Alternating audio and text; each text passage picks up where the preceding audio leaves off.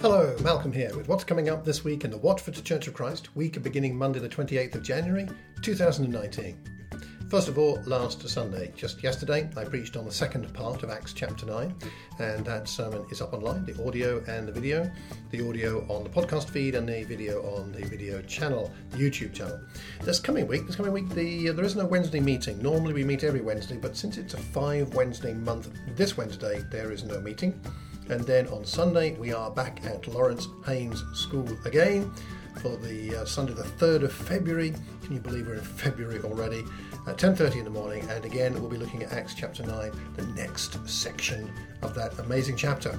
You might want to read that ahead of time just to get your head around it. There's so much there. So if you need any more information, do check out the various social media outlets. And if you need more information about anything that's not there, then do drop us a line via the website. You'll find the email there. Let me finish by reading our theme scripture for the year. Ephesians 2 verse 22.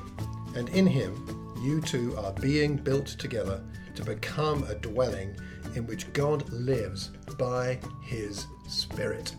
So until we see each other again next, take care and God bless.